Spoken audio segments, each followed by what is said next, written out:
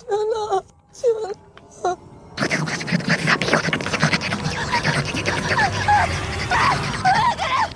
I am Dracula. Hi, I'm Chucky. Wanna play? Have you checked the children? We all go a little mad sometimes. Movies don't create psychos. Movies make psychos more creative. Hello and welcome back to another episode of From Dusk Till Dawn. I am your host, Don Lahi, baby. This is a horror movie review podcast where we like to review horror movies.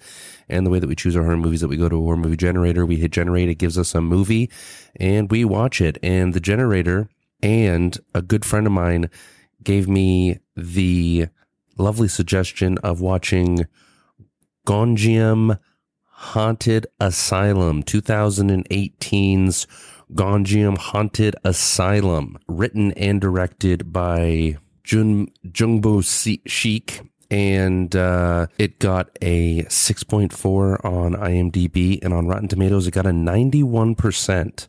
So we're dealing with another, why is it that? And why is the other one that? 91% on Rotten Tomatoes. I don't know about that. Kind of agreeing with the IMDb score here. The plot to this movie reads: the crew of a horror web series travels to an abandoned asylum for a live broadcast.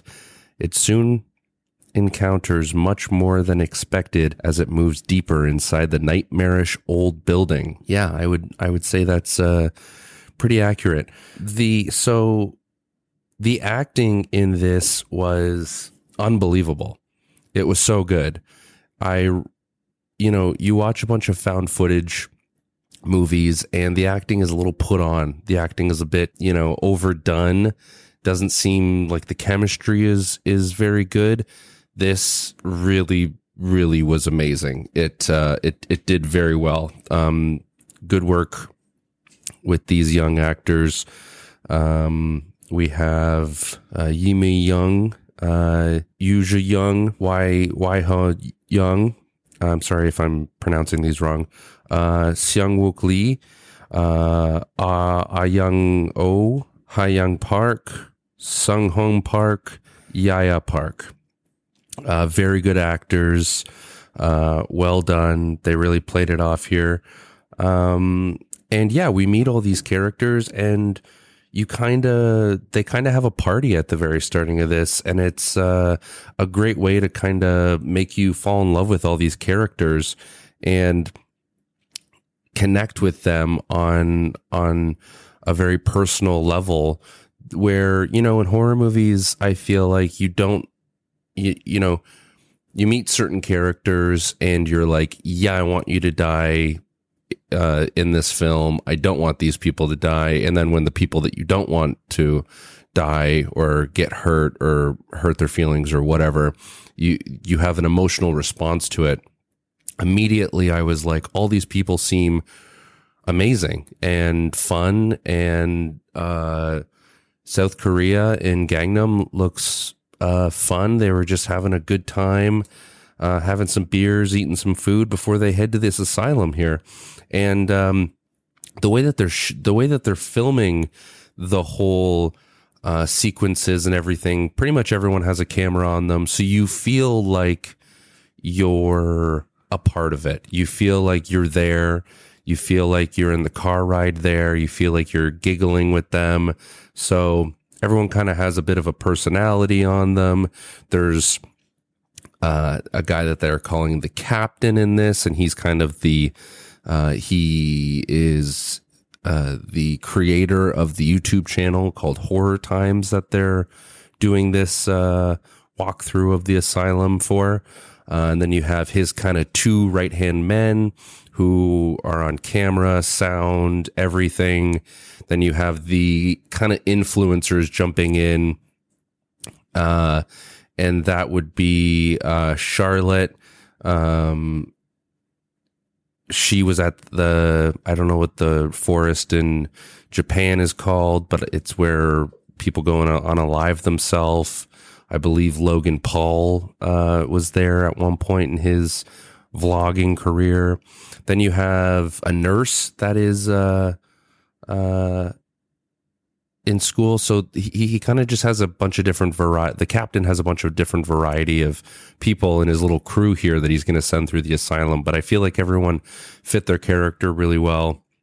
And they also show you, like, by the time that they get to the asylum, it's almost half an hour in and nothing really scary happens.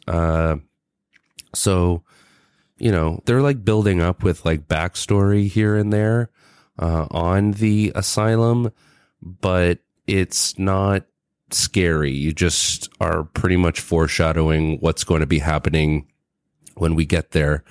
And yeah, so they get to the asylum.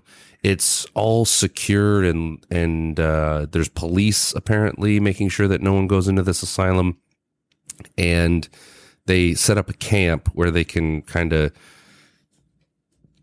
put all the GoPros on and all their equipment, and then everything is sent back out to the base camp to the captain where he is navigating and directing everything. So pretty cool. But yeah, you see a lot of the behind the scenes of maybe how these things go down. So before they all go into the asylum, they send the two right-hand men there to go set up motion capturing cameras, which are, if you move, then the camera will follow you. They're already in the asylum, setting up cameras in all these rooms that they're going to investigate. So it was a little weird. I didn't know how to feel about that. They're already in the asylum. But what they want to do is that they want to have as many cameras as possible because they're going to live stream this to try to get advertising money. So they pretty much want to try to make it to 1 million viewers on a live stream, which I'm sure is an amazing accomplishment. And so you see all the behind the scenes prep work and stuff. And I thought, and you know, sometimes when you see that stuff, it kind of ruins the illusion, but it is what it is. It doesn't matter. But one thing that I noticed that I thought was going to be a tell of some sort was they're eating noodles and the guy is choking on the noodles. And then the girl who, she says that she's going to nursing school and she starts slapping him on the back. I'm pretty sure you're not supposed to do that if someone's choking. So I thought, oh, maybe she's in on this something. She's in on, you know, the asylum, or I'm not too sure. But after that, they pretty much all eat together and then they wait till about 9:30 and they go into the asylum. There's a lot of dead air. I was kind of checking the time. I was like, am I missing something here? Are we supposed to maybe get something, you know, a little bit quicker, as there should be maybe a ghost or something a little bit scary happening, but there wasn't. There was just all these little tells here and there. Like they found some underwear in the forest on the way to the asylum, and they tie it on a branch to make sure that they can find their way back, even though it's like maybe like a 40-meter walk. And yeah, that took like 10 minutes for them to get from one end to, like, from the base camp to the asylum. So I was a little confused and getting impatient. And then they get to the asylum, and with such a secured building, I thought that maybe there would be more keeping people out. But there was just a piece of plywood pretty much keeping people out. Like you can tell that this place has been ransacked and there's graffiti everywhere. And the film also starts off with other people going into that asylum and, you know, messing around. So it's been used up, and there's and you can tell that. But the guys were already in there setting up the motion capture cameras. So it was a little odd. I don't know. I was waiting for more. So, like, you know, the normal, you know, start of the wick, doors are slamming behind people, yada, yada, yada. Then they go and they do a seance, and the candles go out in the seance. And then you find out that it was all put on from the captain. He wanted to kind of, you know, charge the the adrenaline in the room and on the live stream. And I was like, okay, yeah, that's fine. And then you kind of don't know, okay, what's real and what's fake during this. It gets real after that really quick, and a couple more things happen, like the captain's in the tent, and then the burners on his stove go off, his portable stove. They go back. One of the characters, every time that she goes to a haunted area, she spray paints her name somewhere, and she goes, "Let's live." She spray paints that, and then when they go back to that spot where she spray painted her name and it said "Let's live," it says "Let's die" instead. So like a couple things go on, and they also find a doll in a cabinet, and then they go back to that room after. The doll isn't in the cabinet anymore. It's sitting somewhere on another shelf, and then one of the guys grabs it, and the girl flips out, and she's like, "I want to leave. We obviously pissed something off in here," and they're kind of like laughing at her. But she's like, I know that we kind of pissed off a demon or ghost or something. It was confusing, but maybe it was supposed to be confusing because, like I said, you felt like you were a part of the group, but it just seemed, I don't know, it seemed the starting was really good, and then like getting to know everyone, and then by the time I got to maybe like hour 10, I was like, okay, that's something bigger has to happen here. Yeah, I don't know. So the group all gets together, and they find a room with some coffins in it. Now, maybe in South Korea, the coffins have face holes in them, and one of the guys puts his arm in it, and I believe he pretends, "Oh, something's got me. And then another girl puts her arm in it, and it like yanks her, and then she pulls her arm out, and she's got like scratches down her arm. And then the coffin door opens very slowly. That was really creepy. I enjoyed that. Now, once all that kind of happens, everything gets turned up a lot, and scary shit starts happening. But I feel like it's not explained or anything. Like it's just a ghost story, which I like, which I can get on board with. The two right-hand men, they go to a supply room, and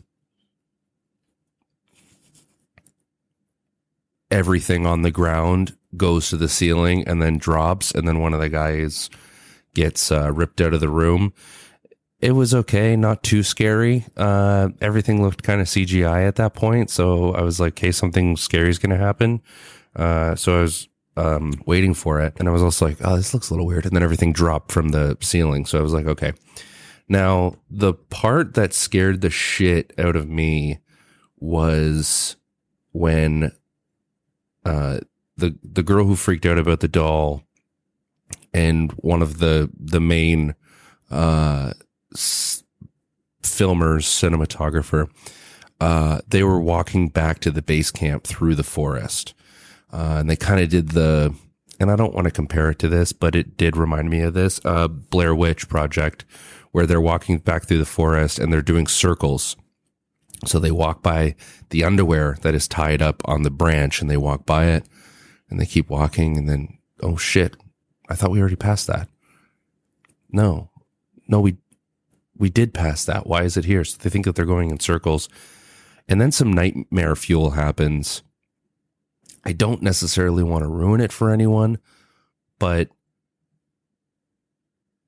the one girl who wrote her name on the wall, anyone that disrespected the spirits or disrespected the area, like got it the worst, I think. So the girl who spray painted her name on the wall and freaked out about the doll, she's freaking out. And the other lady that she's with just turns her back to her and is just standing there still. And it's just so fucking creepy. I used to have these nightmares as a kid where someone that was like almost faceless would be in my room or wherever I was in the dream, and they would just start repeating the same thing faster and faster and faster and faster. And it happened in this, and it really freaked me out. And it was a good scare. A really good scare. I don't know. So maybe that happens in other people's dreams, because it looked exactly what it looked like in the dream. And that's what I think that this ended up turning into, was everyone was in a nightmare or something, because the girl who spray painted her name on, she runs away from the other girl who's kind of, I don't even know what she's saying in it. I think she's just like speaking tongues. She's like really, it's really creepy. I know I probably didn't do it any justice, but it is really creepy. And she runs back to the base camp, walks into the base camp, and then she turns her light on and starts flashing it around. And then she's back at the asylum. So it's like that kind of nightmare shit. And that was scary. And then she was in a room where she couldn't like see any doors. Oh wait, no, she did see a door and it was locked.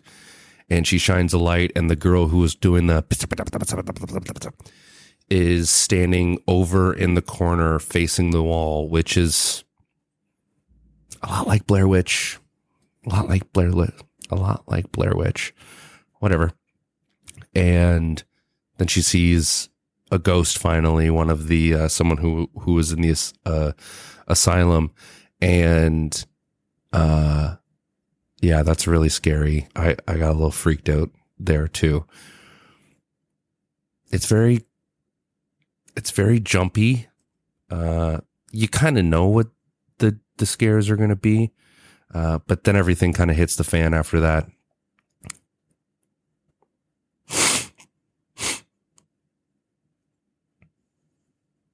There's a scene where a ping pong ball scared the shit out of me too. It just flies through you'll see it. You should watch this. I don't really have a lot more to say. Everyone kind of, it's just, there's a lot of ghost stuff in it. They ended up, these two other people, the nurse and another guy who, he kind of is just like,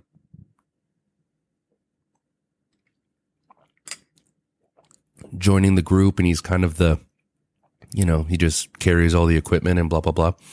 He's trying to get a door open that's never been opened, where they think that a lot of the insane asylum, creepy crap, happened, and they're trying to get in. And then that's where the ping pong ball comes in as well. They end up getting into the room, and then there's no doors in this room, and there's about a foot of water on the ground, and then they look up, and then there's water above them too. So that was a little confusing. Didn't understand the symbolism behind that. Don't know if there was any symbolism behind that, but I was just a little, oh, okay, cool, I guess. And then just some classic scares, the camcorder is picking up what they can't see, and it's a bunch of people standing on the wall and such, and then everyone's eyes go black and they all disappear. Now, Captain, he ran back to the asylum, and he was there for about 3 minutes, and he was sweating his little face off, and then he gets got. So, okay. And then the guy who was in the supply room that first got knocked out, he is found, and he's tied to a wheelchair and flies through the door. So I guess everyone who goes into this asylum kind of falls into a nightmare world and can't get out. And I can respect that. It was scary, but the buildup that I thought I was going to get, I thought I was really in the midst of just an amazing movie, and it kind of fell off for me. It didn't. The starting of it was so good. I'm like, here we go. This is already, I'm so invested. I'm loving it. And then it just kind of got corny and turned into a ghost story, a kind of a boring ghost story. So, I don't really have a lot more to say. I know there's a little bit of trivia on this.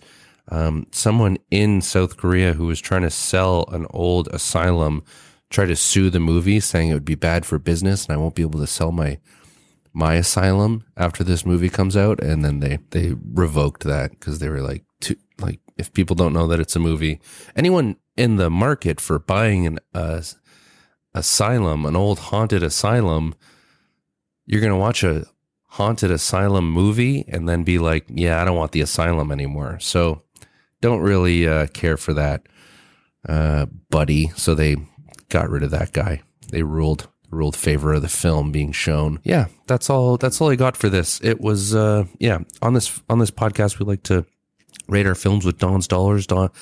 One being the least amount of money that we'd spend to go see it in a theater, and 10 being the most amount of money that we'd go spend it in a theater. See it in a theater. Don's dollars, I would give this, if I went and saw this in a theater, I think it would be a little bit scarier. So I'm going to say $5. I'm going to give this right down the middle, $5. It was okay. That one forest scene got me really good. I was genuinely scared, so I enjoyed that. Characters were great. I liked how they kind of all turned, like people do when they're in shitty situations, like being chased by ghosts. So I liked them at the starting, and then I didn't like them kind of around the end. So I do like that kind of character climactic drop. So yeah, I'm going to give it $5. Thank you everyone for listening. Thank you for supporting, loving, being genuinely nice. Be nice to everyone around you, even if they're demons. Please go follow From Dusk Till Dawn podcast. And if you don't want anyone to get into your sane asylum, maybe put a padlock on the front door instead of just a sheet of wood. Okay? Love ya.